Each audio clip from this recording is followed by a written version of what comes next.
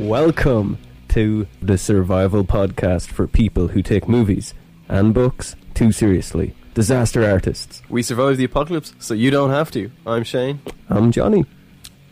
And today our bunker is heating up with Fahrenheit 451 by Ray Bradbury. We're gonna have to burn all those books behind you, Johnny. Yeah. Jesus, they'd hate you. I'm just looking around. Yeah, the studio is just like, our desk is stacked. Let me see. I'm counting. At least 10 books high in a corner of the table. And then behind you is, 6 shelves of books, all full, all double filled. There's a lot of books around us. Yeah. Most of them about the apocalypse, actually. There is actually quite a few. Yeah. There's actually, and there's a lot of Stephen King as well. There's an entire shelf of Stephen King. Well, yeah, but then there's also another 20 Stephen King books on the table. yeah, true. Yeah, well, is there that? Yeah, the entire, that's the Dark Tower series pretty much entirely is on the table. So, burn them all to hell. So, Fahrenheit 451. 451. I keep forgetting the numbers. Do you know what that number, what that means? I don't, actually. It's the temperature at which paper burns. Ah, really? So we'll see you next week. I was... also, because you can hear me sipping coffee now, no longer will you hear this in the back. Sometimes if you listen to our podcast, you hear this. Oh, yeah. I have an e-cigarette. Johnny doing heroin. Yes, e-cigarette. But yeah, I don't smoke the e-cigarette anymore, so... Oh, really? What the is that? Oh, it's that. That's a school bell. I don't know if that's going to be picked up on the mics, but I can hear it slightly, yeah. It's a school bell, and it just goes off. It's broken. Sometimes you won't hear it for months, and then other times it'll just go off at 11 o'clock in the day, when, during the summer when school's out, and it'll just stay going. Schools are off today. It's really funny. I think it seems to only go off when schools are off. It's the no children here clear alarm for predators. Listen, how long is it? It'll just stay going. It's like an old bank. An old timey. Yeah, it sounds like somebody's after robbing the bank. Yeah. Get the sheriff. Yeah, it's so annoying. So you attempted to watch the film of Fahrenheit 451. Attempted is a very good expression. I once attempted it as well. Yeah, I attempted to watch it, and it was actually, I found it was on YouTube. Now, no fault of the film to start with. It was a very dark, I suppose, film scan or whatever it was. Yeah, and it had one little highlight light in the middle. It was really annoying to watch. But actually, it's a terribly shot film, and there's awful acting in it. It's not a great script. It's terrible. The story is fantastic. I read it all about. I'm going to say I'm going to admit it. I didn't read the book. I read the cheat notes for the book because I'm not the fastest reader, so I wasn't going to read a whole novel by the time we were doing this episode. So I read the cheat notes that college students read instead of reading the book. yeah. And read so much about it, and read the history about it, read a little bit about the writer. Ironic, because a book about... I thought you would appreciate that, because that's what it's all about. It's about the books that do exist for dumbed down for people, and then all the other books are burned. But the film's a hard watch. Has one really, really redeeming, clever factor about the film. I want to point out that all the credits are spoken by the narrator rather than written. Because all the books people don't read anymore. That's very clever. Yeah. Which I thought was really, really interesting. I remember it. It has cool art attached to it. If you ever see it on DVD or its posters, they all look cool. But from what I've seen of the film, it looks absolute dirt. It's shot really weirdly. It's really cheap, really bad. Yeah, you said, really bad. It's British as well, isn't it? British production. Yeah. I watched the first 3 scenes and I was like, nope. And in the first scene, there's this really funny, I have to point it just because of how bad it is, but there's a really funny scene where it's the firemen go into a house and they're searching the house for books and stuff. And one of the firemen picks up an apple and takes a bite out of it. And one of the other firemen just slaps it out of his hand. And they do this weird edit where like he does like a double take at the guy of like, how dare you, and then he just shrugs it off, and it has this like real dramatic crash zoom in on his face, but then it has no meaning at all. Like, yeah. it was pointless. It was just like, why did you do that? But then he doesn't actually say it. It's just ridiculous. Yeah. Now, for anybody that's just tuned in as well, that they might not have read or seen it, we're not going to go too into it, but just explain the premise. The basic premise is it's a dystopian novel set in a world where books of any kind have been outlawed. Yeah. And the main character, Guy Montag, he's a fireman, and in this world, firemen are tasked with the job of burning books. Yeah, not putting out fires. Yeah. And it's so far into the future, essentially there's no need for firemen, because have you come across this in your notes where houses are glazed in this new type of plastic that stops them from burning essentially, like, so firemen are obsolete, so they were like tasked with burning books. Yeah. But they kind of enforce the law around books as well, don't they? Oh yeah, because they have the they've the robot sniffer dogs and stuff. Yeah, the hound. Yeah, the hound. That's the best thing.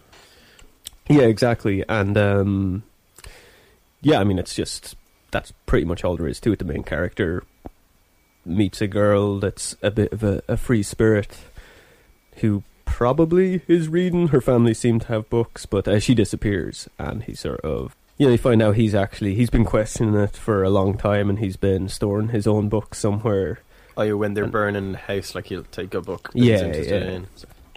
And it just kind of just goes from there. We can, as our conversation progresses, we'll talk about where it goes. We're not going to do a full recap of the movie. No. We fell way too far down that rabbit hole in our last episode. We did Lord of the Flies. Yeah, and we like even if we'll get to other parts of the book, but as the conversation goes on, I guess, rather than. Yeah. But I suppose the whole thing is they say that in their world, books got minority groups. They didn't mean specifically racial minorities. They meant like groups of society found a lot of books had content that they found offensive, and so those books were banned. Yeah. And then most literature ended up being too similar, but for a lot of people it wasn't enough, so what they decided to do was just ban books altogether. And it's all about tackling free thinking and challenging, I suppose, societal norms, and not necessarily being about taboo, but it's about questioning your world around you. Kind of, they used it as a tool to outlaw that. Then, I suppose is basically what the whole book and the film is about, really, isn't it? Yeah, well, pretty much.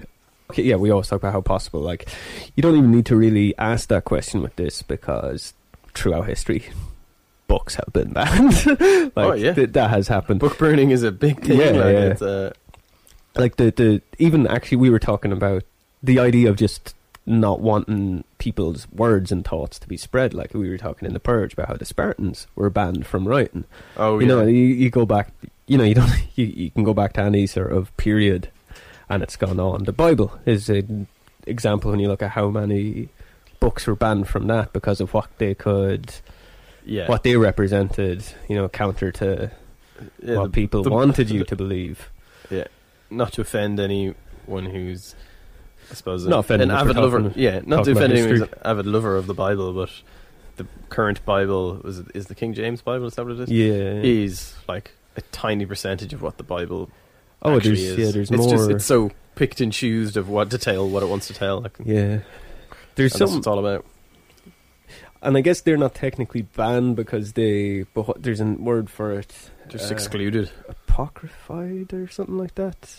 Yeah. I'm not sure what the word is. But yeah, I mean, they're not believed to be the true word of the Lord. Classic, which is banned. They're banned from being canon. Like, yeah, exactly. All the stuff that wasn't allowed in the Bible. Which I guess that is relevant to this because it's all the stuff that actually do make you think. All the stuff that's taken. Like, there's one, like the Thomas, because I don't know if that was an apostle. I'm an atheist. I don't. Yeah. I don't know if Thomas was an apostle or not, but there's a gospel according to Thomas, and he kind of fills in a lot of the gaps in Jesus' childhood. Oh, and one of the reasons that was banned from the Bible was because in that Jesus pushes a kid out a window and kills him. but then he brings him back to life. All right. But he pushed him out. If I was Jesus, I would do that shit all the time, man. But I think it was I'm like, taught you a lesson, and they're just like, I'm so cold. But I think that's it. He pushed him out in anger, then saw the dead body, and that was the first person he brought back. He saw, because he's regretted so much what he done, that it's kind of like he learned right and wrong as a result of it. Like, but they want Jesus to have always they thought, oh well, if Jesus had to learn that lesson, he's he's the Messiah. Yeah, well, it's like the classic one of Mary is a virgin and is this pure being and all that kind of stuff. But they completely kind of like, of course, her and Joseph had so many other children, and there's all these theories that most of the apostles are actually Jesus' brothers. Yeah, wasn't the youngest, is it John, that's... Like, I think there is even evidence that he at least is. Yeah. Maybe it's not John, I could have the name. Whoever the youngest was. Yeah. And there's even stuff in the Bible where... Is it whichever the one that Jesus... He refers to himself as the one Jesus loved most or something. It's very cocky, arrogant thing to say. Yeah, I think, he's his brother. I've heard that they're all meant to be, but that's the one where... Yeah, and originally Mary Magdalene was his wife. Yeah. And of course, because you think about it, right? Well, she was meant to be his right-hand man, as right-hand woman as well, like, not just but... Like she was an apostle as well. Yeah, yeah. And, like, when you think about that, we've lost, like, 50% of our audience doing this, but anyway... But we're talking about one of the most controversial books ever written. They say roughly Jesus was about 33, 34 when he was killed, right? You got to think, this is in a time when most men were married when they were probably about 16, 17. What age is he when he died? They always say about 33, which is the age of Batman. I knew that's where you were going. And so did you know that if Batman was around that age and he's alive now, that means that Antonio Banderas' version of Zorro would have been the version of Zorro he saw when his parents... I remember you telling me this before. That's really funny. Oh, did I? But still, that's hilarious. But anyway. Not the classic one. Someday you're going to see that in a Batman movie. Eventually that'll be in the flashback. You know, if Kevin Smith ever gets to make a Batman film. What was I saying? Yeah, so think about it. Like, okay, so he was a man who was roughly in his early 30s when he died, when he was crucified, right? It would have been so unusual for him to not be married, especially like around then when you got to whatever, say, considered a man, which is probably between 16 and 19, not necessarily 18 as it is in our modern society. You would have been married off. Like that's how it was done, whether you wanted to be or not. Like, why wouldn't he be married? There's no for him not being married would have been really weird. Yeah, it'd been incredible. And everyone would be just like, what's wrong with that guy? He doesn't have a wife? It'd be like a president running without having a first lady, like, almost. Completely. People would be like... Oh, he's not a family man. Like, and especially like somebody who's meant to be like so close to God and stuff. It's... You know, and... If you think of it, it was before the invention of priests who aren't married. There was rabbis, because he was Jewish. So even rabbis were married. And so, like it's not... Anyway. It's on topic because... But what really happens there, like, so Jesus dies and all the other apostles and people writing the Bible are like... You know, if we put her in, this like gives a lot of dominion to women. This gives power. Like, we can't really have our patriarchal society if we can't allow this. I know there's a famous one. So they just, and as well, like, they actually did. Not only do they sort of like wipe her out of the canon. Well, they don't wipe her out, but they wipe out what she actually meant to Jesus and make her a prostitute. Yeah, I know. It's awful. The really good one is, and I know this purely from seeing the film Stigma with Gabriel Byrne, who is he's an exorcist priest in it, and the whole... What film? I think it's Stigma. Oh, yeah. Or Stigmata, is that it? Yeah. In that he's a priest who specialises in exorcism and all this kind of stuff, and the whole story, the whole film is all about how there's this verse from Jesus that was left out of the main Bible where he basically said, my temple, my church is God's creation is the world around me. Yeah. But basically, he didn't want Christianity to have a church. Yeah. And it's all about the church and all about creating money and property and all sorts of corruption nonsense. So, and then, as well, you have kind of the same thing in the Judas gospel as well that was stricken out because that they need a villain in him. Oh yeah. And his book doesn't really show him to be a villain, that he was like ordered to do everything by Jesus, like that was all part of the plan. Yeah. And that he was actually closer to Jesus than is depicted in the current Bible. He was Leonardo DiCaprio in The Departed, wasn't he? Pretty much, yeah. And, but as well, like, they're just cooler. There's Book of Enoch, which apparently it's a huge book. It's probably bigger than the actual Bible. Oh yeah. And that one just sounds like, that's 5 different books, and that one just sounds awesome. Like, apparently, like, it reads more like a summer blockbuster. Like, it's all the cool shit. Like, there's like stone giants and stuff in it. Wow. And like angels are just referred to as the Watchers. Like, it just sounds cool as fuck. Like. And that was completely strict. I'd love to read a comic of that.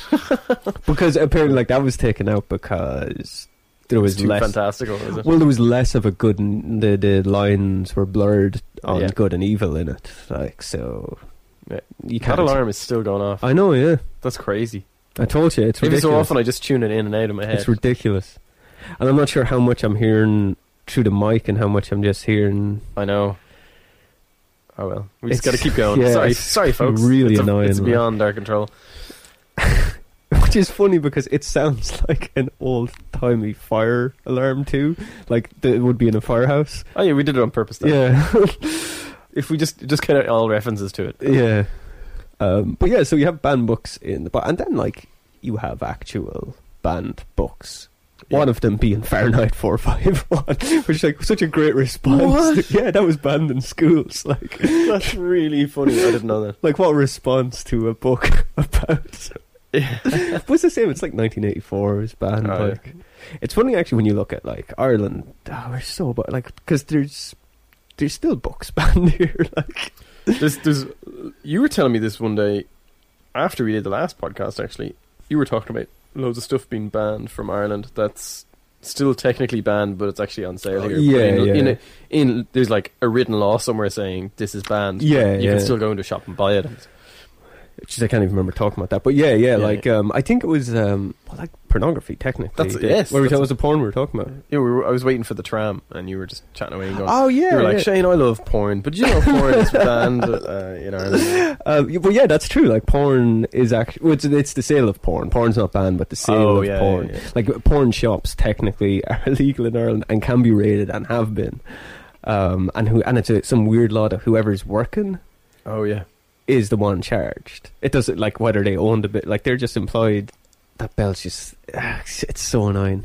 A really good example of the sort of power of paranoia, I guess, is the Comic Code Authority in America in the 50s, where essentially you're a comic book fan, so there was 2 attempts to essentially ban comic books in the 50s. The first one was a bit more of a serious, not serious, but like people whose maybe hearts were in the right place. It was teachers, and they thought that it was dumbing down students. So that's kind of the opposite of Fahrenheit, because they thought it was just too simple of a literature, and they didn't have success. But then this guy wrote, I can't remember his name, but he wrote a book, The Seduction of Innocence or The Innocent, something. Yeah, and that put forth this theory that like all crime in America was caused by comic books. Essentially, that it was like it was turning everybody gay because Batman and Robin were gay. It was him. He was the first one to put forth this. I'm going to search his name. It's turning everyone gay. Yeah, just that like God, it was hilarious. I'm not sure what you'd say exactly, but just that I don't know. It was having a negative effect on kids and leaving to just juvenile delinquency, and they were the ones they all had short attention spans. Yeah, and they were all growing up to be sex addicts and just drug addicts and stuff. Like people loved video games, especially the I guess that's the modern version of it. Well, anyway, yeah, and essentially what happened there, like, there was like this senator here, and he was mainly targeting the more graphic stuff, like EC Comics, like doing Tales from the Crypt and stuff. And there was a Senate hearing over it, and pretty much it's not really like government censorship, because essentially what happened was the comic book publishers themselves knew that they were going to get, that this could be really bad for them, they could actually be outlawed. So they decided to get together and form their own censorship board themselves. First, before the government would step in, and then the Comic Code Authority was formed, and it was essentially looked after by all these old religious women. But yeah, it was kind of just like what would happen if the government was censoring them, because the rules became like, you know, no sex, no mentions of the undead or werewolves and stuff like that. You can't really refer to the mafia. You can't use like crime or horror in the title. But the big one was you can't have show any negativity towards authority. Like every politician, every cop, they all have to be the good guys. So you can't have corrupt cops or corrupt politicians. They'll have to be the. Yeah. And who that affected? That mainly affected the guys, EC Comics, the guys that do Tales from the Crypt and all that. There's actually a theory though, and I mean this isn't really our field. This is, I don't know if there's any conspiracy guy podcasts, but there is this conspiracy theory that it was actually DC Comics and Marvel that actually organised the entire thing, because they weren't making much money. Tales from the Crypt, they were the big, horror comics were the big thing, and it was a way to get them out of the picture. Interesting. Because it's what gave rise to the superhero comics, because they were all good guys. Like, you know, Captain America can't lead you down a bad road. No, and he works for the government as well. He's a true American of righteousness and free. It also ended up why Batman became like the campy. You know, it ended up why Batman became what it did for the 60s. Like, but I'd say there's a lot of truth to that being them being involved, especially Stan Lee. Like, lovable Stan Lee wasn't the nicest guy back then. Like, when you hear about the shit he done. He was a businessman. He was awful. Like, he was so immoral as well. Like. But I've read some of I'm a big Green Arrow fan, and I've bought the showcase books of all like the very first series of Green Arrow, which are like the 40s, 50s, and they're just so like they're so hard to read, because it's just real like most of the dialogue is them describing what you can see they're doing. You know, like it's just, it's stuff like that where I think like the teachers originally probably had a point. Absolutely, because it's quite different in comics now. Like, comics back then, Now there are some really terribly written mainstream comics, but most of them are really high caliber of, I suppose, of art and industry and stuff. There's some amazing stuff out there now, which is far beyond anything. You just weren't going to get that back then. The guy from EC Comics, first of all, he refused to join the Comic Code Authority, but no shops would accept him, so eventually he just had to cave in, and by then the damage was done, so they went out of business. But he ended up going on and publishing Mad magazine, so when the comic book crash in the 90s happened, it was when Mad actually, like, you watch every Simpsons episodes from the 90s has a reference to Mad magazine. They're crazy about it. So it at least worked out alright for him, but again, like, not quite Fahrenheit, but that's a really bad case of censorship. And like even today, when you look at like how films are censored, like especially I think this is the craziest thing. Here, censorship makes a little bit more sense the way we do it. In the States, the big no-nos are sex and cursing. I disagree with... Well, not on cursing in America. For censorship for films. Big time. No. But it's... they just want for everything ratings, to be... But that's not that's a rating system. We have that here too. No, that's the exact same in every country. No, but it'd be the way they do rate... Like, they don't have a huge censorship on violence, but it's all more about sexual content and cursing and stuff like that. Yeah. Where we might cut down some violence and things for ratings and stuff like that. And but we like have the scene watershed. is guaranteed to get you an 18 cert. Yeah. Which is the exact same in America. No, we have the watershed. Yeah.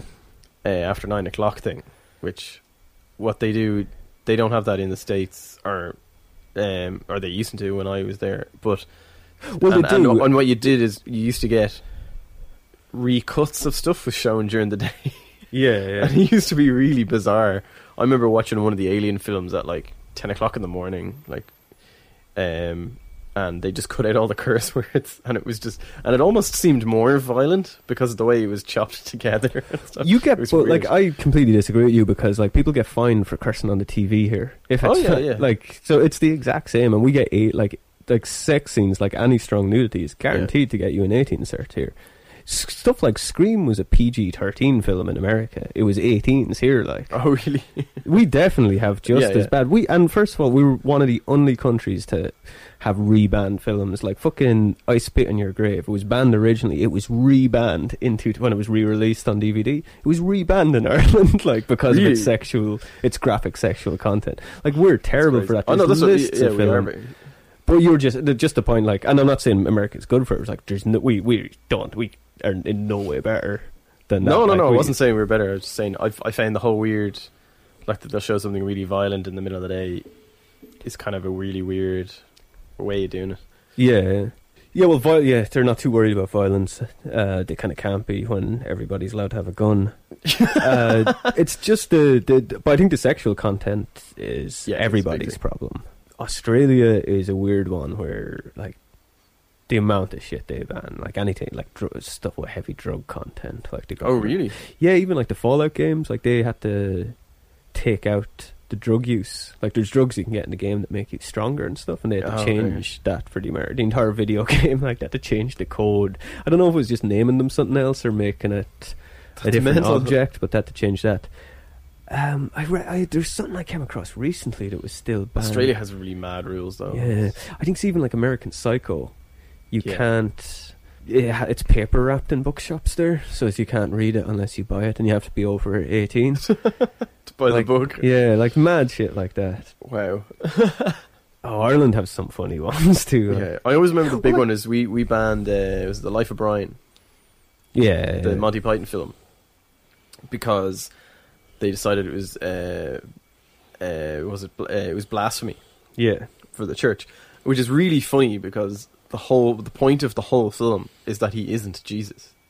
Yeah, I know. Yeah, let's just say the thing with America too, though, like, they've got a censorship board, but most of their graphic content, like sex and all that, it's not. When you don't see that on TV, it's nothing got to do with censorship. Oh, right, okay. It's advertising. Like, they don't. Advertisers will pull out if they're, because censorship. The same rule would apply for anyone. It wouldn't if they had the watershed. That'd mean HBO couldn't air Game of Thrones at any time it wanted to. Oh, I suppose, but they can. There's no censorship stopping American networks from having the most graphic sex scenes and filled with swear language. Just no advertiser is going to be a part of it. Everyone's going to back them up. So it's not really. It's the MP for motion picture. Like, there's heavy censorship. Yeah. But is it really it's censored as in they get a cert?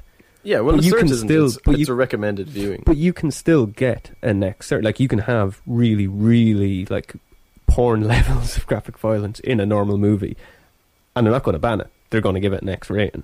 Yeah. But in Ireland, they're going to ban it. Yeah. It's like it was all the really funny stuff when Deadpool came out. There were so many things of parents bringing their kids to Deadpool, and they're like, if only there was some way of knowing. This is something. It's like, it's R-rated. That was your way of knowing. Yeah. But I was saying this. Did you, like, when you were a kid and you go to the cinema? Yeah. Did you ever not get into a film because you weren't old enough? It happened to me so many times when I was a kid. I can't really remember. Yeah, actually, yeah. I think even funny. I think Scream. Yeah, I remember trying to get in to see Scream when I was probably like 15. Like, I was probably like pretty old. Yeah. Or Scream 2 on it. Yeah. I remember being about 10 or 11. And going on a friend's birthday party to see some film, and I can't remember what it was. Well, I was telling you this story. No, I just thought of something, like, just because I got ID'd for what's that Tim Burton film? Sweeney Todd. I got ID'd for that. Did they not let you in then? I had my ideas. I'm sure I was like 21. Oh, right, okay. He was 15. So you're only a young one. But anyway, sorry, you were saying. No, I remember being about 10 or 11 and at a friend's birthday party. It was the funniest thing ever. It was like, it must have been his 13th birthday party, because one of the guys who is getting married this weekend, actually. Yeah. You were on a stag. We were talking about this. I think this is the third mention of Darren. I know, yeah. We'd like to mention him. We'll get him on as a guest. He'll happily talk to us about something. He's a big Jurassic Park fan. If we ever do Jurassic Park episode, bring him in. I'd like to leave him out of that one, just specifically. And but I always remember at the time, bring on somebody else that Darren knows instead. Somebody that's not that into it. Like bring on Stephen. Like. That'd be really funny. Anyway, so yeah, we were in the cinema, and it was one of the guys. He was 50. He was 13, and he had a really early birthday in the year, like April or May or something. And then I wouldn't have been 13 till later in the year. And Darren wasn't 12 till that summer. He was a year younger than us, but he was all in our year in school. Yeah. He started school early. And I remember the guy's mum, whatever the movie was, I can't remember what the movie was, but we ended up going to see instead. We ended up going to see Star Kid, this like terrible PG film. Because when they got to the top, your man just goes, and there's a group of like 5 of us, you know, and your man just goes, are they all over 12? And she just goes, oh, he isn't. And then your man was like, oh, I can't let him in then. And she was like, oh. And then took us aside. She's like, guys, we can't go to that movie because Darren's not 12. And then we were like, why didn't you just lie to him? Yeah. And she was just like, oh, I couldn't do that. And then we ended up seeing Star Kid, and we all sat through the movie like with our arms crossed, just going, why are we at this fucking movie? And it was so annoying. And I always remember that. But then I remember going to see, it was a Congo with my brother, probably about a year before that. And we were worried they wouldn't let me because I was a really small 12-year-old. So my brother just bought the tickets while I like waited in the car or something, and then we just walked through and it was fine, and they never took notice. And it was fine then. But like, it seems like people in the cinema now don't do that anymore, from what I hear, because I know loads of people who brought like kids to Deadpool and stuff. When I went to see Deadpool, well, the ratings have changed now as well. That they are Deadpool like, was 16s here. No, where it was which is 18s, isn't it? Yeah, no, I think is 15s. It like what we would consider 15s. Oh, it's now 16s, and they changed it or something a couple of years ago. Well, are you talking about America having R-rated? Sorry, yeah, Deadpool was R-rated in America. Yeah, which would be 15s here. Oh, is it? Okay. Yeah. Well, they've got NC-17 would be what's. Sorry, yeah. And then X-rated is the one up front. Okay, I thought R was higher. Sorry, but no, anyway. Like NC-17 would be stuff more like with sex, like Game of Thrones movie would probably. Although that probably wouldn't even be.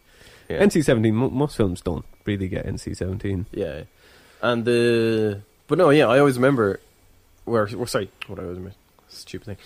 When I was at Deadpool, there was a group of teenagers came in. They were probably about 15. But one of them had their 10-year-old brother with them, and it was at 9:00 at night or something. I was just like, "Who've let this kid into this film when it's rated that high?" You know, especially because there's loads of people on YouTube or on Facebook and social media kind of going, "I brought my kid Deadpool and I had to leave after 5 minutes because blah blah blah blah." And you're like, "Yeah, it was R-rated, dude. You're an idiot." Here's just a quick.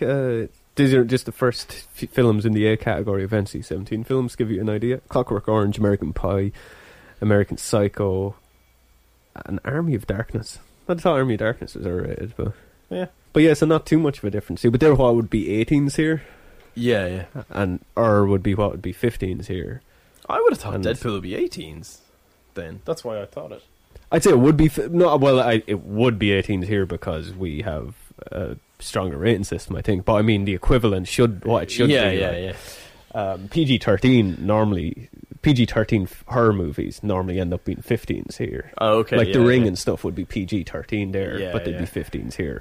Really, but their own that translates to what should be 12s here. I know what you mean. But anyway, sorry, the whole point is I'm getting such a long tangent to explain my point, which is there's certain types of censorship that are necessary because you're protecting children, that kind of stuff. But this, the whole point in Fahrenheit 451 is that it's stopping people from thinking independently. It's controlling society, which I think any kind of, especially when we're talking about the comic book stuff, like I think that kind of go, because it's fear-mongering as well. It's well, it's just control, any form of control. Also, I just want to point out, because I forgot to mention it when I talked about your man setting up Mad Magazine, the reason he could do that was because it was considered, it was a magazine, not a comic, so he could do what he wanted. So it was outside because it was in magazine format. But that is a way, like, and the comics weren't kind of the same then, but I would still consider that that's a way to stop people thinking differently. And I mean, actually, go back to like Tales from the Crypt. One of the examples they use, and I can't remember this verbatim, but it might not be Tales from the Crypt, but it's one of those anthology stories, and it's a sci-fi one. It's set in the like deep future, like in a galactic. You know this one? Keep going though. Yeah, and it's this. It's like a race, an alien race who are visited by an astronaut. Yeah, and he wants them to join their sort of galactic empire.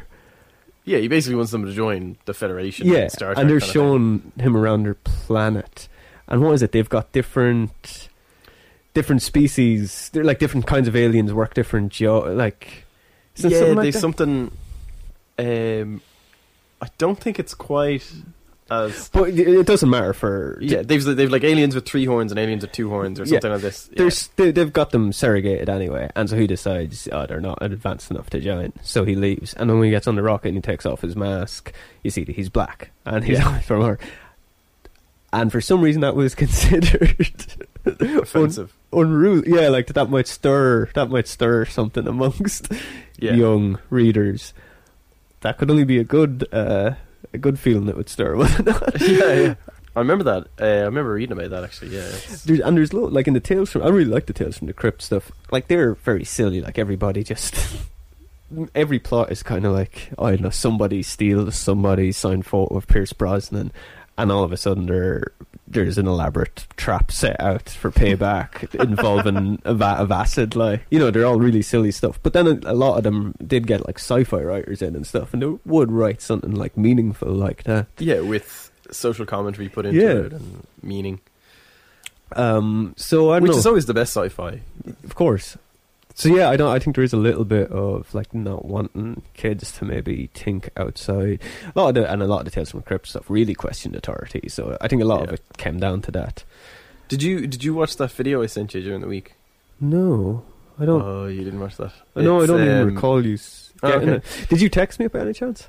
I probably sent it to you. So it could have been when my phone was down. Like, so I might have only got you. I should have asked you that before we started this, because this is a real thing. World. This is a real thing. Tell me and I might know. Yeah, this is a real thing. I can't remember what it's called, but it's this game system they're bringing in China through social media. Yeah. And it's you get brownie points for being a good citizen. I have heard about this, yes. Right. So how it works is social credit, isn't it? Social credit, yeah. So you get social credits for, say, not posting stuff about a riot that happened last week, and because you put up a thing talking about how great the government is, or something, or you put up stuff going, look, they built new roads in this school, isn't that amazing? God, I love my government. You'll get loads of points for that, and if it affects everything. So where you shop online, so if you shop from local Chinese businesses, you don't buy something from America or something like that. So, for example, say you like Marvel Comics, and you import them, you get deliveries made from, say, somewhere in New York every week or every month. You will lose social points for that. Yeah. Because you're outside the norm. You're not being a good citizen. Yeah. And this is... So you will lose points for that. And then, if I'm someone who is very patriotic and has really high points, and you're this outsider, and your biggest offence is that you buy American comics. Yeah. I lose points for being associated with you. Sure. So then I don't want to be friends with you anymore. Yeah. And it's all this thing of like controlling good citizens through... They're putting the pressure on themselves. And the thing is, like, China has a very big thing with keeping face is a big deal.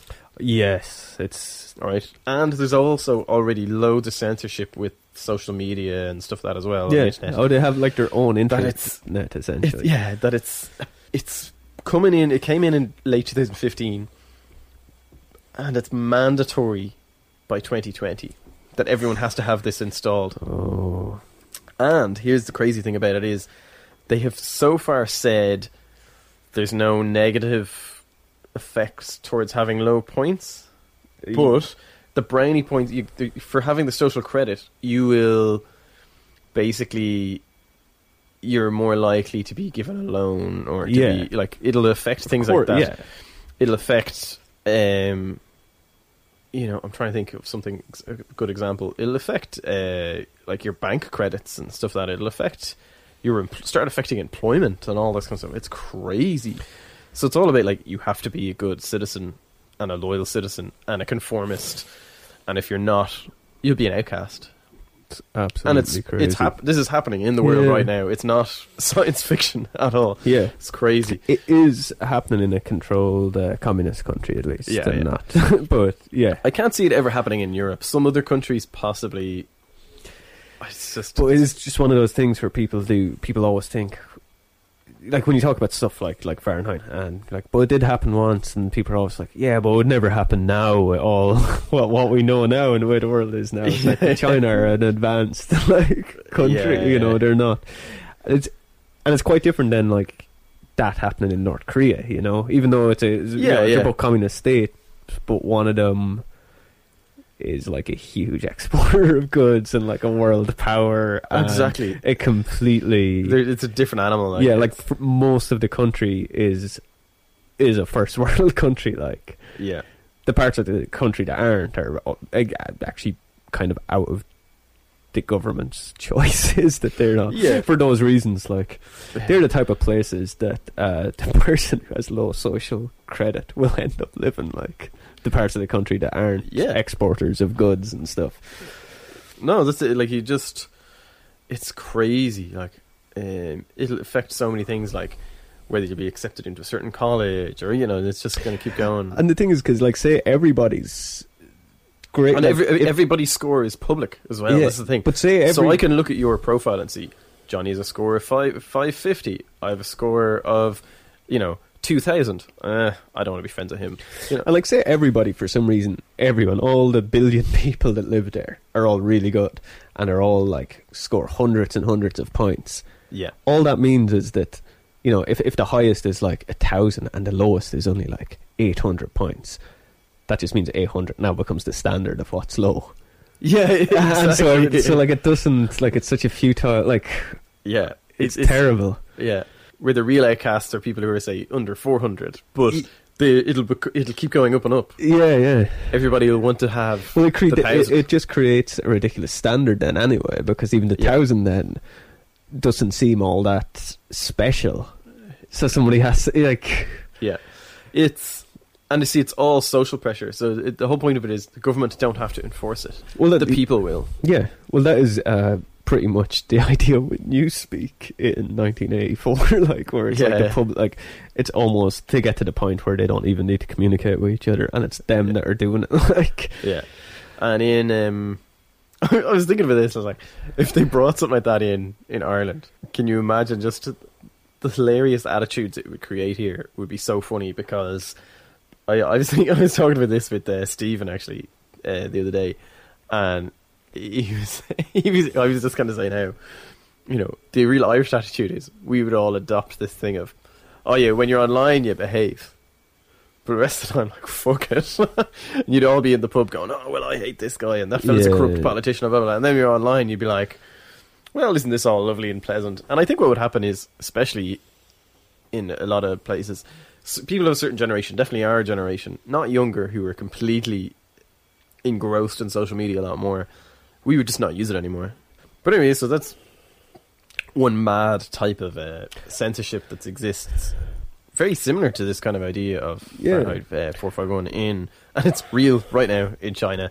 It's crazy. And that's, we touched on it earlier, like, so yeah, a lot of people talk about, especially like your English teacher will tell you Fahrenheit 451 is just about banning books, but like you were saying earlier, it's not really about that. It's about technology moving along so fast that everybody's so connected. There's no real minority groups anymore, and everybody was offended by everything, and essentially called for too much censorship, and that's kind of going on now with the internet. Oh my god, so like much. We've gotten to the point where everybody's so connected that like there's so many issues. Like you can't go online now without hearing social justice warriors complaining about something and wanting somebody fired from their job, wanting something cancelled, wanting something. It's the exact the book. It is Fahrenheit 451. People are all about this people get very quickly behind this thing of like I'm entitled to, or this whole justice for this, and then they don't even know the full story. No. Or so I've experienced examples of it. I won't go into details on this. Are you talking about in real life or just? Yeah. Where I'll give you an example. There's a site I write for, and there was prizes given away, and somebody missed to claim their prize, and the immediate reaction on social media was justice for this person, give them their prize, blah blah blah blah. Right. And it was just this ridiculous kind of response. Now it was the fault of a number of people, but it was still it's really hard to do without going into specifics. But it was just a really funny reaction, I thought, that so many people went nuts over this idea of, justice for this person because they missed their opportunity. Yeah. And it's like, but you missed your opportunity.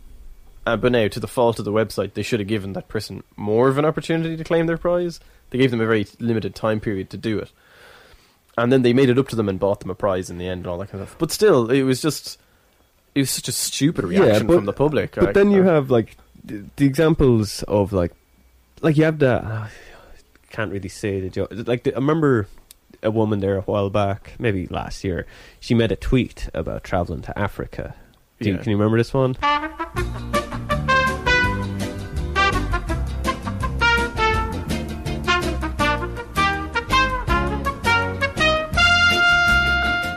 Obviously, she's making fun of like I said, she's been a bit racist, but it's also kind of a joke on racism.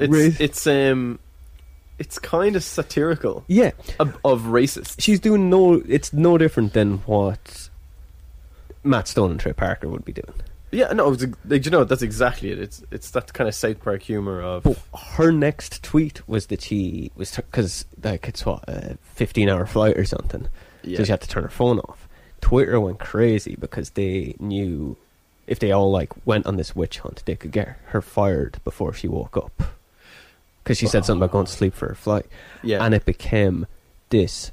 Everybody's energy was to take her down. She had like 100 followers beforehand, and now like she had thousands of retweets. There was petitions to get her fired. She ended up being fired before the plane even landed on the ground and all this, and it just became this mad hunt. Yeah. And it was just because like they didn't know her. They don't know what's behind that joke. They know nothing about this person, but they just. The internet likes just jumping on things now. Yeah. And that's a bad example because, like, I'd even, like, that's a pretty awful thing to say. But there's this world where people love taking people down for those things now. That woman, Anita Sarkeesian, that does the feminist frequency, have you ever seen those videos? I've seen some of them, yeah. They're just about all video games are sexist. Oh, yeah. They're essentially like what the comic book code was saying, like that it's turning video games turn men into sexist pigs and they're going to attack women and all this, like and there's even a recording of her, or not recording, like just a video where she's like, it's some like not like a UN meeting, I don't think she's gone that far, but it's she's giving some talk forum, and she literally says the word everything's offensive, everything's sexist, and you should call everybody out on it. That's what she said. She's just like making the blanket statement that everything's offensive. It's complete nonsense. Yeah, but that's what people are like now, like everything like we're probably going to get Yeah, we're probably going to get like bad comments just for even suggesting that on this podcast, which I kind of hope we do because it'll prove our point. I'm somebody who's not easily offended, and I know I'm unique in that way. Yeah, like if you were just like, Shane, you're yeah, I'd be like, fair enough, man. And there's a little bit of again, I think that's a little bit of Irish culture as well. We grow up a little bit more thick-skinned in some ways and stuff like that. Yeah, definitely. And and it's just the way it is. And there seems to be this whole thing of that offends me. And it's just, you're entitled to be offended, but it doesn't mean it's a problem for everyone else. That's the other thing. Like, what does that even mean? You're offended. So, like, what does that actually mean anyway? Like, so what? Like, I understand actually, like, being offended if somebody actually. It's one thing if somebody says something directly to you, but if you're watching something, if you're watching a piece of fiction and something happens in it, I don't understand how that can offend you. If you're not the target. Yes. How is it offensive to you? I understand if your race is the actual target maybe and there's actual slurs, but even so, I don't understand how watching a film, a lot of it is just terms of like how one character might speak to another character in a film, and that's offensive. How? I don't understand how it's offensive, but no, it could be controversial. Yeah, but it's not necessarily offensive. Because that's that character talking to that character. They're not talking to... Yeah, a big one is Game of Thrones. Like, a lot of... Like, there's so many complaints about that being sexist. Yeah. And particularly, like, just how one female character has been treated. That's, first of all, set in a fantasy world. But it's a fantasy world that's meant to mimic the 15th century, kind of. Yeah. Now, it's actually... Technically, that's wrong, because women probably... didn't have the role that we think they had back then. Yeah, but it's in that world of the fictional universe of Game of Thrones, women are generally looked down upon, and are the ones in power. They're the ones behind the powerful men. Yeah. Now the one I'm thinking of in particular was when Jaime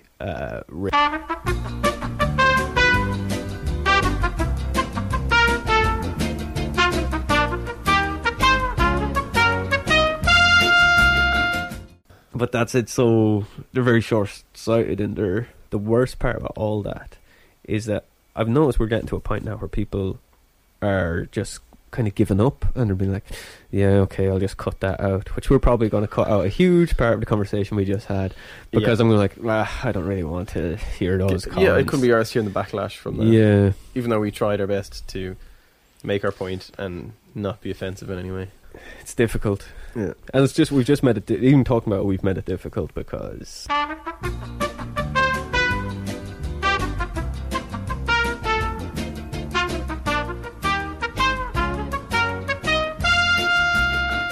Oh, I hate it so much. But it's so, like, do you think we're getting to a point with that where people want to censor everything that's said online? Are we getting to the Fahrenheit 451 point where... It's just in a lot of ways where rather than going around burning books, it'll be just censored software on so many things and banned websites and. But it's like, but now it's not burned books, but it's deleted YouTube accounts. Yeah, it's like anybody who posts a video questioning something, they get loads of complaints by a particular group of social justice warriors, and then their account gets deleted. Yeah, it's kind of this. Not even that's the same thing. Even as you're saying there, right? I have so many specific opinions on this subject that I know are controversial because I probably won't explain them very well. And I sense a Holocaust denial coming. So I'm not going to go into any of it because I know people will just hate us, and it'll just be people will just take the wrong end of the stick. Yeah. But again, it's back to this whole thing of. Well, it's like that thing that you one of the things you see thrown around a lot on Twitter and Tumblr and stuff is like the wage gap for female to male workers. Big time, yeah. And all the wage gap is a statistic. It's an average earnings. It doesn't count for job type. Yeah. You never hear the same. That there's also a statistic that you're 90% more likely to die in a job if you're a man. All right. Because men tend to work more. They are the guys climbing up telephone poles and cleaning sewers, like. Yeah. Because it's just an average based on their job. It doesn't actually mean that if you put a man and a woman working in the same job, the man's more likely to die. Just like if you put the man and woman in the same job, the man's going to earn more money. It's more men are in higher paying jobs. It's not. That's all it is. It doesn't count But it's sold as if you take a managing director of a company and there's two managing directors of the same company. They've both worked there for 20 years. One's a man, one's a woman, and the man earns more. That'd be, That's not the case. But it's just, but you can't get away from hearing that because the internet allows it, and everything's offensive and everything's sexist, and everybody should be told, like that woman said. Which is my point was.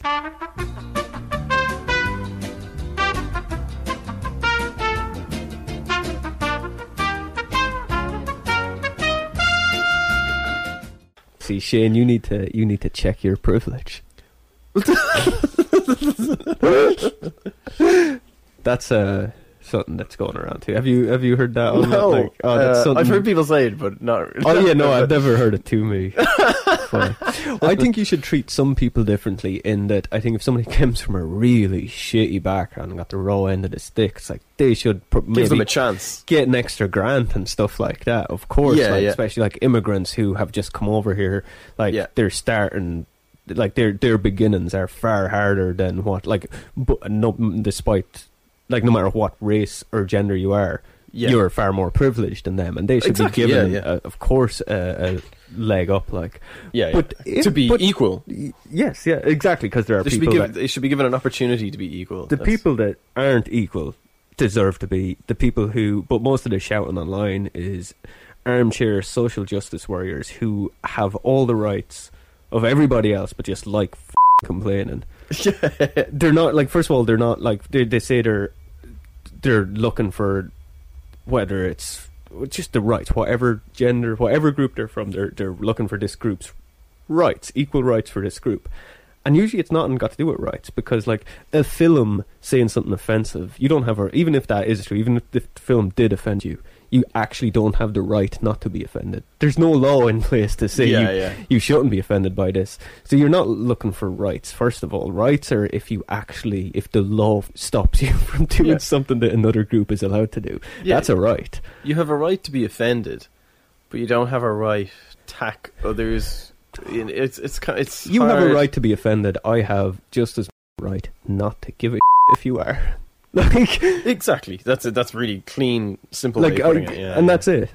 Usually I don't. I don't say I don't really say offensive stuff. Yeah. But when people are offended and I'm in the room and they complain about it, I'm usually don't care. You shouldn't be. We're getting close to. I know you had a theory the other day. You were talking to me, it's a while ago. You were talking about this with talking about how Trump. There's this whole. That's not just my own. That's kind of out there in the ether. Yeah. So there's this. We're living in this society where a lot of people are getting very sensitive, and there's a lot of censorship. People are very against things that are taboo and all that. Yeah. People are getting very easily offended. People who aren't offended are getting offended for people they think might be offended. Yeah, it's getting out of hand. That's basically. The worst, offended on other people's behalf without knowing if they're offended. Yeah, and it's just the stupidest thing ever. So, what is the Trump theory? Just the the sort of positive reaction he's getting by a lot of Americans is as a response to the sort of PC culture that's sprang up in the last 10 years, that they're kind of he's so un-PC. Yeah, the fact that they're this guy's coming out and saying whatever the he wants, that they're kind of well, if we elect him, we can get back to that. Kind of. Which is terrible too. I don't want that. I don't want people just electing a president because they think they can say whatever they want about Mexicans. but I think that is why, because he's also having there's a lot of people who he's got that sort of rabble sort of people behind him, but there's a lot of very smart people behind him too. I've heard, I don't want to say names, like I listen to a lot of podcasts, and there's people who aren't even like wouldn't be Republicans, they'd be Democrats, and haven't said they're pro Trump, but when they're talking about the elections, like you can just hear it in their voice that they're like, it might not be the worst thing in the world. Oh yeah, because they are like they all like Joe Rogan is one of them. Now he's terrified of him becoming president, but anytime they talk about him, he does point out though, but you gotta give him credit, he's the only person out there who's not lying. He's saying exactly what he's going, and which is kind of true. Trump in some ways, well, in his political life, he's probably lying about the fact that he believes in God and stuff like that. He's probably lying about all the typical stuff presidents lie about. But he's out there like outing politicians because he can, because he doesn't need people to donate to his campaign. Yeah, he's that's it. A billionaire. He's not answering to anyone. Yeah, so but that's he's more doing whatever he wants. Actually, that's more it. Not that he's not lying, but he's not answering to anyone else. Yeah, because his agenda is his own. Yeah, as insane as it is. And people know about that. Where I mean, people have no idea what Hillary Clinton agenda is, like when you have somebody that's getting like because $100,000 to make speeches for all these like bankers. It's like, is that just legal bribery? You don't know who's you don't necessarily know the opinions of people who are bankrolling her campaign. Yeah, you so can't. It's hard to. Hillary Clinton seems like one of the most untrusted people in the world. Like, yeah, well, that's one of the sad things. Isn't it looking like she's going to be indicted as well? Like, I don't know. I haven't paid that much. There's that whole email thing. I don't know enough about it to talk even. I saw the really funny thing that she put out going. Was it where it was Bernie Sanders when I was trying to bring out Clinton? Was it she was trying to in the 90s? She was trying to do this whole thing of basically a universal health, like Obamacare. It was going to be Clinton Care, for example, and she was the big rallier behind it. And she put out this big thing on Twitter going, where was Bernie Sanders when I was doing Clinton Care? And then he just replied with a photo of him standing behind her during the speech from the 90s. I was standing right behind you. That's fucking amazing. And then he sent a photo or a letter that she wrote him saying, Bernie, thanks for all your help with Clinton Care. I couldn't have done it without you. Yeah. That's amazing. And then he took a photo of that letter and put it up as well. It was just like, you even thanked me. But yeah, have you watched any of the latest season of South Park and the whole PC thing? It's that, yeah. And they're right on the money with it. Like, and that's exactly what it is. It's all about this Shane, over PC stuff. That's a microaggression. A what? A microaggression? Remember that? That's in that season. Like microaggressions are what like social justice warriors call it when it's showing your white male privilege has, I don't even know, I've heard them, toxic masculinity. They just say words. I just want to crush pills, man. So we've settled it. Like we're in the sort of prologue to Fahrenheit 451. Yeah, I mean, it's a world where we now live in a world where everyone is obsessed with technology. A lot of people have short attention spans, and people are easily offended, which is pretty much the premise. What created the world in which firemen go around burning books in Fahrenheit 451. And Ray Bradbury, he only died in like 2012, so he'd have lived to see that taking shape. I'm sure there's. Sorry, apparently I read a thing today where apparently he, if anybody wrote him letters about their opinions, he just told them to fuck off. He just didn't care. Yeah, because that was his whole point. Yeah.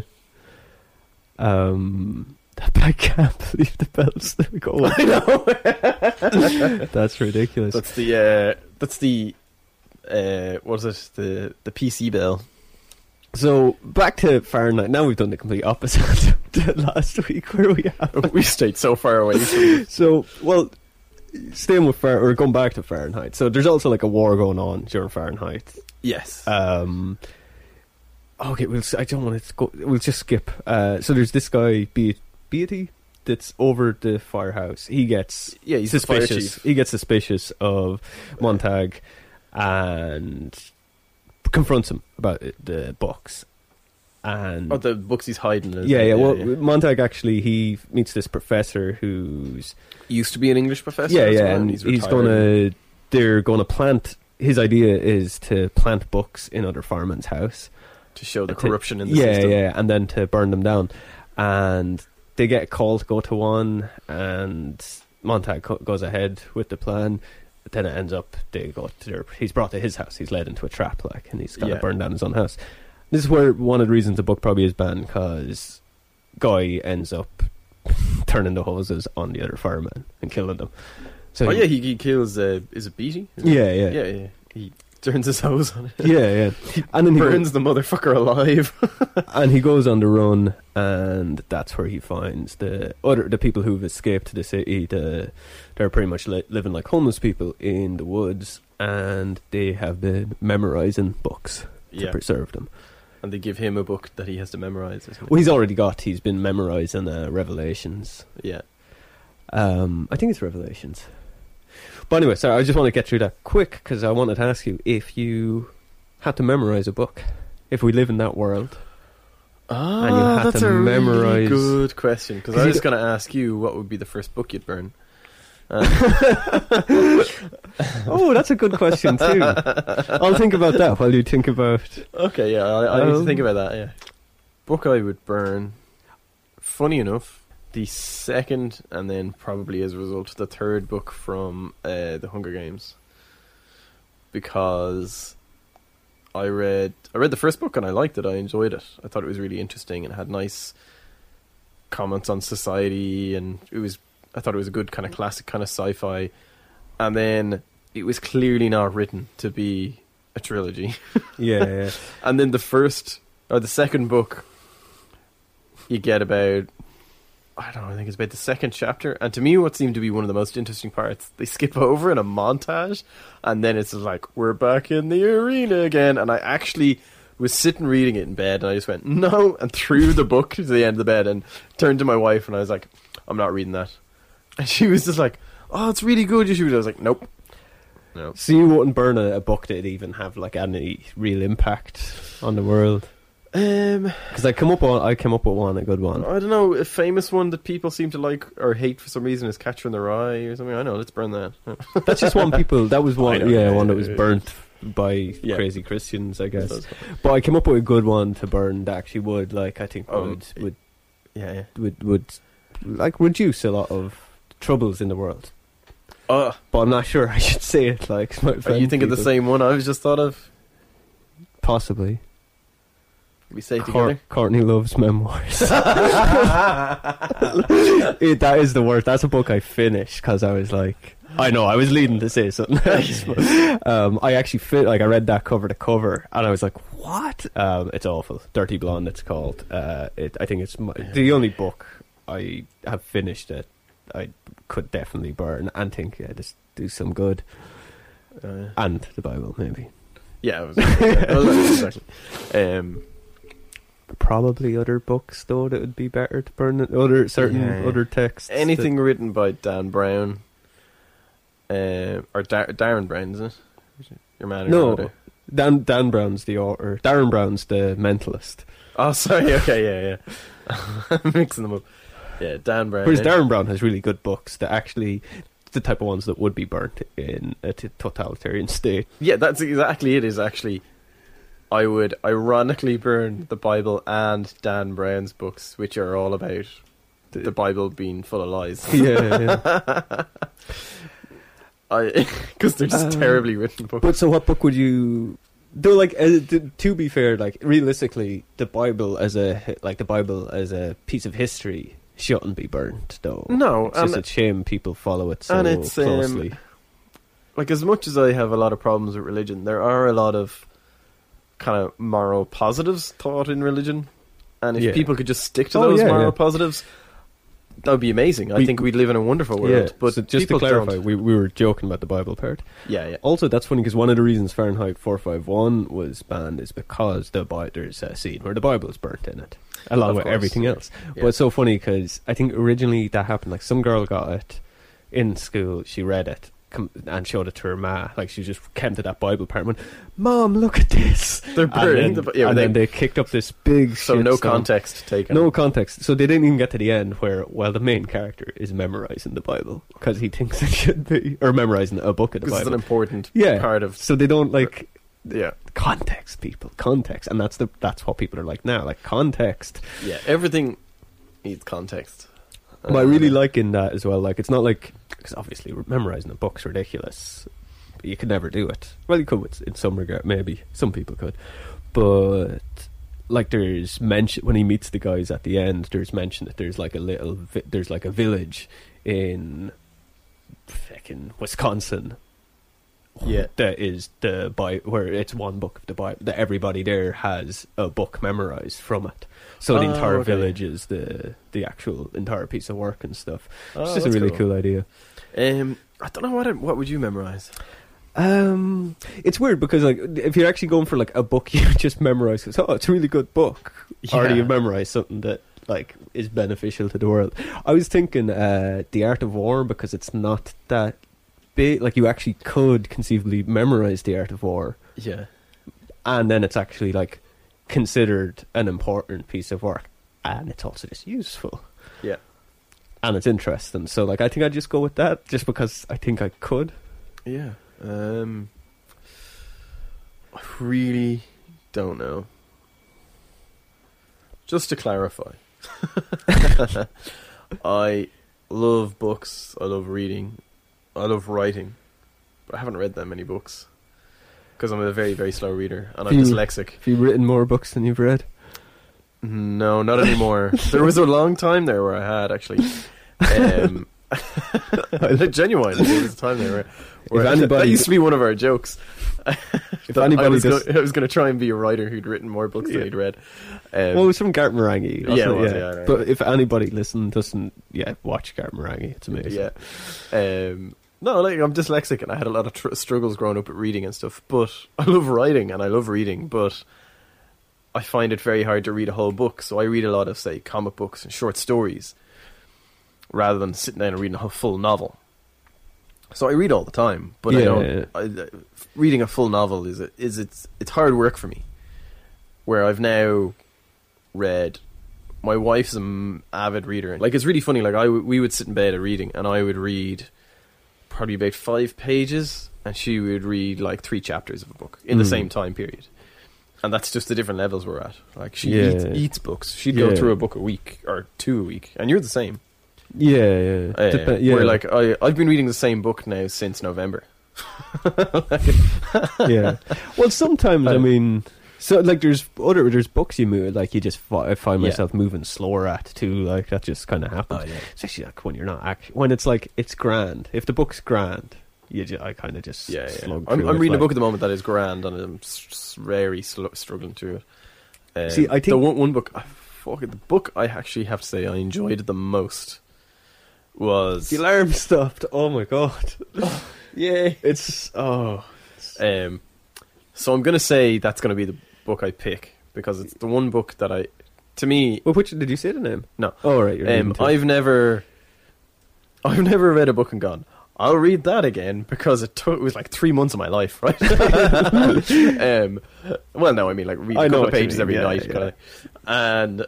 And but the one book I really thought I would read this again, but not for about 10 years. Yeah. Because when I read something, I have a very good memory of it. Same with like I watch a film or something. The same here. Like I haven't read Fahrenheit 451 in long. I have a really good ability to retain what I read and see, and so what I absolutely loved was Hounds of the Baskervilles. Okay, from Sir Arthur Conan Doyle, part of the Sherlock Holmes series. Yeah. What a book! So it was just beautiful.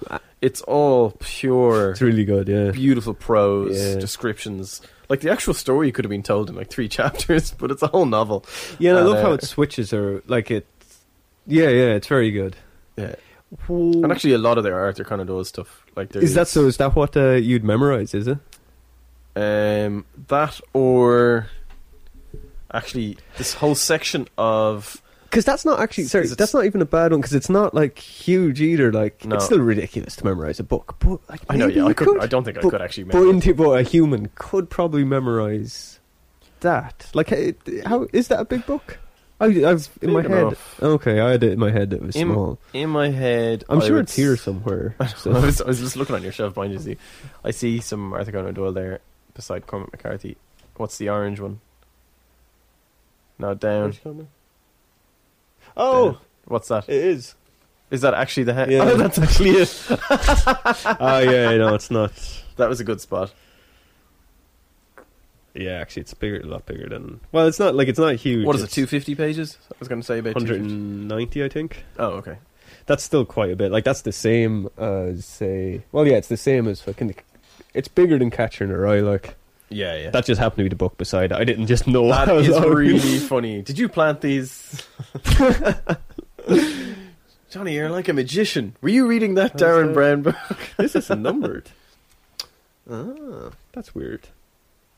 Oh no, it's just the last page. It's numbered. This is where you take out a sealed envelope and ask me what was my card, and inside it is the sealed envelope. They're both pretty. Yeah, no, Catcher in the Rye is a bit bigger, but yeah. So yeah, it's quite. And I'm a like, big but book. Johnny, you never asked me what my card was.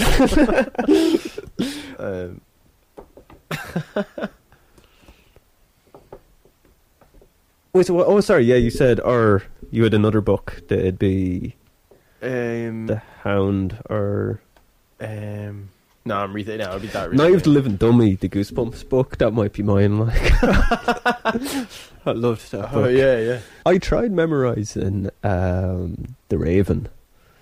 Oh yeah. So like maybe I'm going to try it for the could work purpose for of the podcast.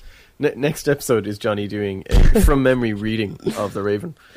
It's like that's a good 10 minutes. I think I know one poem off by heart. I know the Robert Frost poem, The Road Not Taken.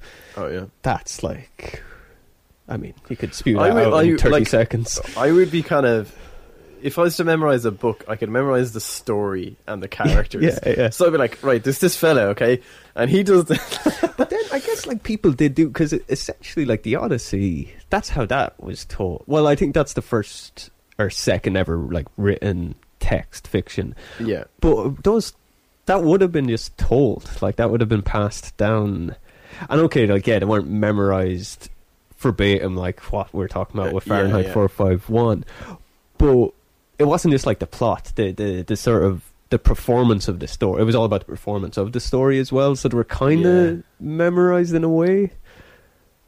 It's just that's not got to anything. It's just, but it's funny because kind of the whole message in Fahrenheit 451 is it's all about the messages and the meanings of books and how there's like that you could tell someone a story, but how a book is so much more engrossing. And it's its own element. Yeah, and it's a unique thing, really. Obviously, you have millions of prints of a specific book, but it as not an object, but it as an idea is just this unique document. Yeah, and it's just about not losing that because and it is because there's a reason like, and I don't just mean adaptions, but like there's a reason like books are just better than films. Like they do far more. Like the best films can't achieve what the worst books do. Like no.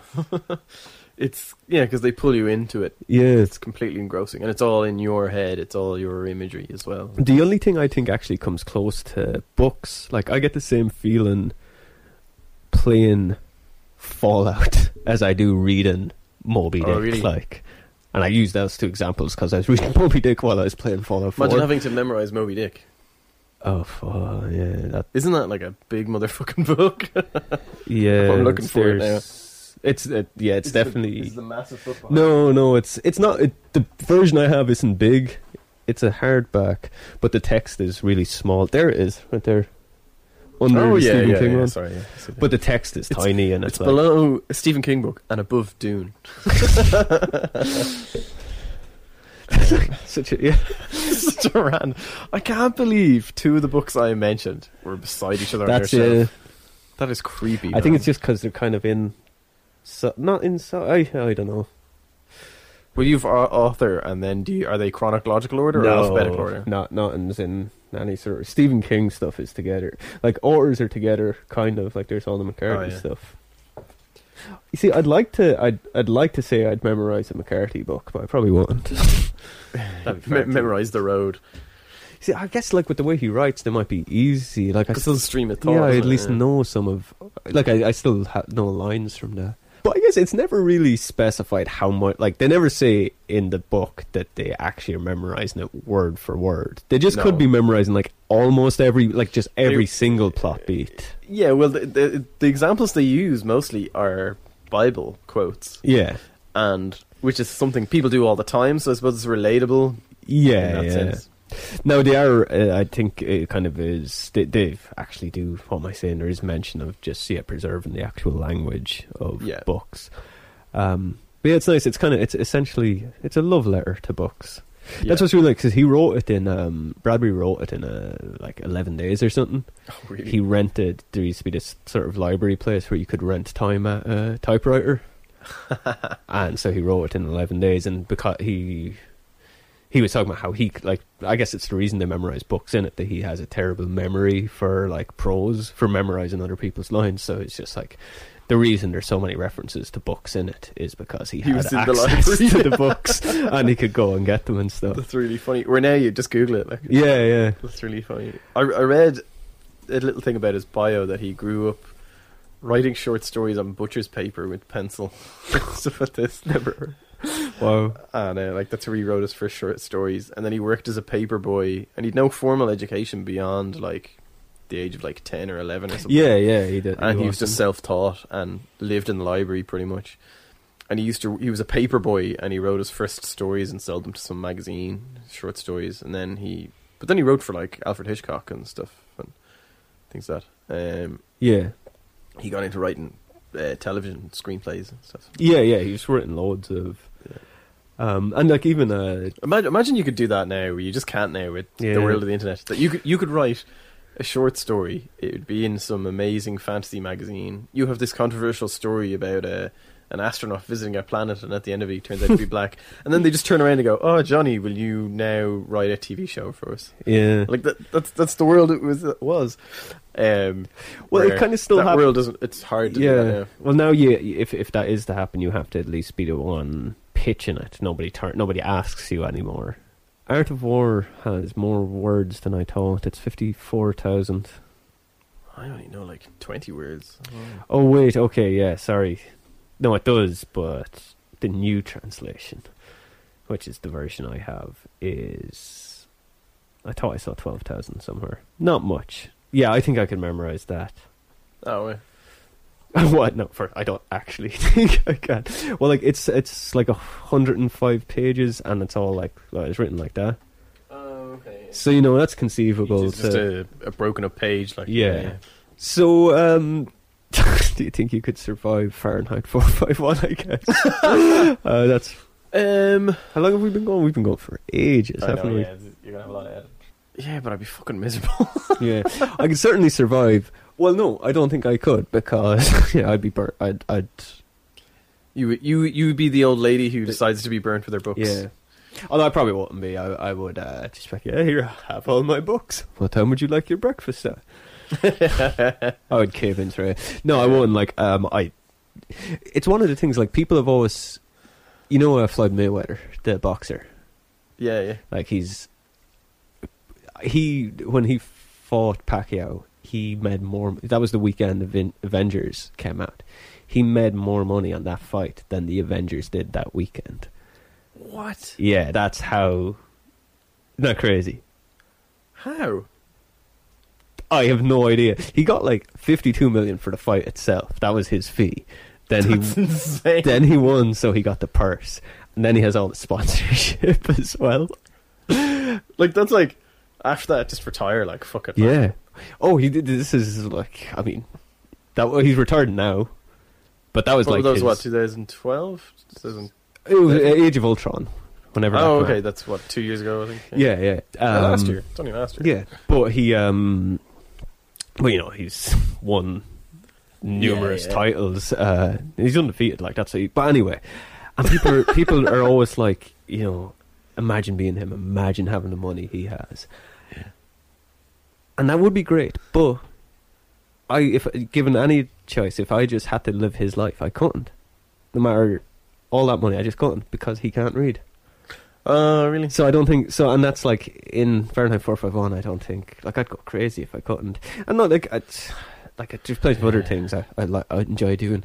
I'm sure I could live if I was only reading a bit. Like, Yeah. there's periods where I don't read a whole lot, but like, rationing. if you don't have the, well, no, I mean, I could comfortably live if like it was more frowned upon to have books, like if the early stages of Fahrenheit 451. But like the idea of just not I being suppose able to, the whole point of it would be in it you don't know how long that world has been established. yeah. But you get a rough idea because there's the old professor. Well, it's like, relatively short, but Yeah, like the professor is like he was an English professor and he's described as an old man, but he could be like 60. yeah. So it's maybe been around for about 20 years, say. Yeah. So you're your late 20s. So you'd have been a kid when it happened. That it was brought in that books were illegal. You know what I mean? That's what you're looking at. Minimum. Yeah. Let's go to an even split. Say you were 15 and it was what age are you now? Like 28? Yeah. Yeah. 29. 29. So it's 14, 15 years ago it happened, say. So you were at least an established reader as a teenager. Yeah. So you've been hiding books in your house for roughly 14 years, and then they show up going, come on, hand the books over, Johnny. Like, I guess now, like, it'd just be, like, of course you could do it, but it'd be so shit. It's not just the books, it's that, like, once they come to take your, it's like, you know, you hear like the sort of pro-gun lobbyists in America talk about like what, you know, once a government comes to take your guns, that's when they're going to become a totalitarian government. Oh yeah, which kind of true. Like that any government is kind of taken over their people. The first thing they don't have is taking their guns. But kind of thinking now it's like, oh, it's kind of like, well, no, it's when they take your books. Yeah, it's when or books being a metaphor for wherever is your source of education and information and free thinking. That's it. It's taken away your ability to fight, whatever that may be, whether it's intellectually, or physically. It's like books are giving you the tools to think outside the box. The idea would learn new things, and even though he predicted like a lot with how the world's gone in terms of how we've reacted to technology, like he doesn't really have the internet, but his idea is that, you know, in the period when he's writing this book, communication is absolute, isn't it? But the period when he's writing this book in the 1950s, books are the way you learn everything. So it's like, if you want to learn how to fight, be it with your intellect or with your body, in the 50s you learn it for, like, if you want to learn a martial art, if you want to learn guitar, you get a book. If you want to learn how to write, you get a book. Yeah. So he's talking about, his idea is that they're taking away your ability to learn, basically. Yeah, and it's because then if everybody's equal, then nobody can learn. I can't have a skill that you're not taught in school, like decided by the government. Like if we lived in that world, like right now, like you're a good photographer and I can play guitar. Yeah. But if they took the books away from us in this Fahrenheit 451 world, we're the exact same people. Like there's no difference between us. No. we haven't been able to learn anything. We wouldn't know how to do a podcast. No. Well, we still don't know how to do a podcast. But if we did,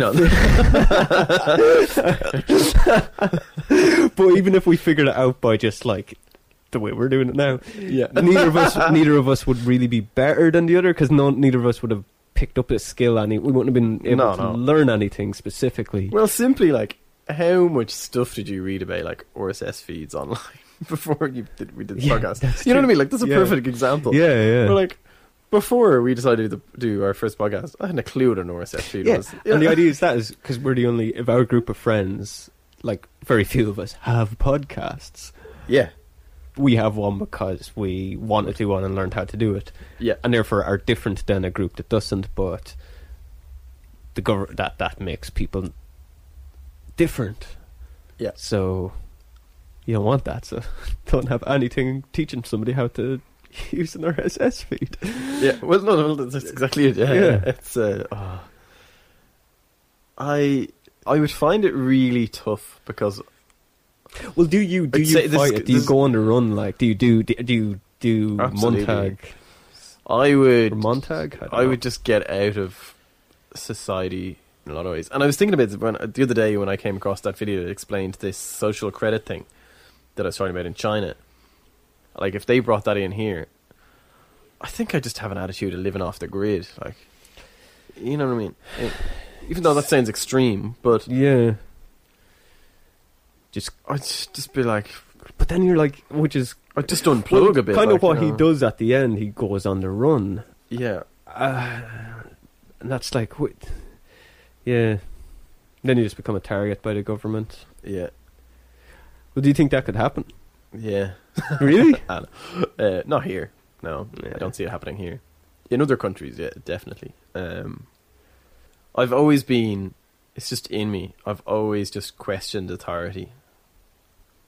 And not in a, like, really, I was never a rebellious teenager or anything like that, but I was just questioned everything.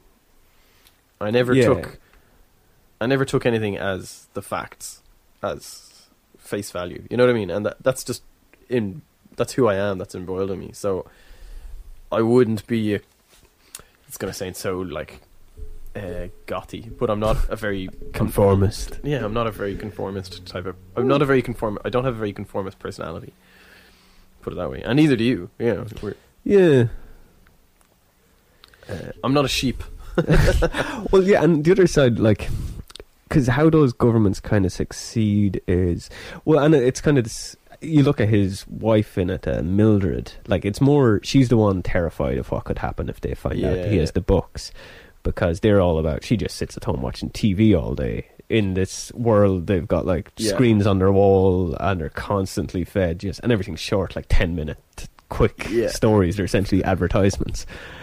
For her short attention span. Yeah, which is fucking... which is literally what YouTubers are doing now. Like, I was reading there that she's... there's loads of the comparisons, the way she's written and stuff, that she's not human anymore. She's a machine who's... like, she's subhuman. Her humanity and her soul are gone and all that. And that's what most people are like. And then there's the few who stand up and question it. Yeah. And... I guess they're the ones that have something to fear. Like, if they did find a book, but of course they're so into the system now, they're never going to want to read a book. Yeah, again, like people that actually are like people around today.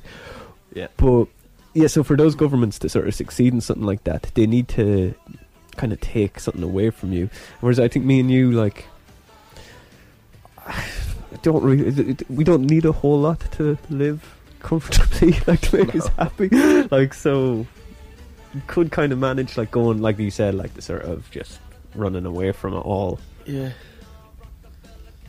But I'm not sure I'd like the idea of the might of a government coming down on me. No, that'd be tough. Yeah. I think I could survive with, like, you know, a shack in the woods with a couple of chickens kind of thing. Yeah. But just growing my own food. The idea of becoming the running man. Yeah. That's you're getting way outside our wheelhouse there now. Yeah. Oh, sorry. Yeah, we're conspiracies. We're disaster artists, not conspiracy guys. Do you know any?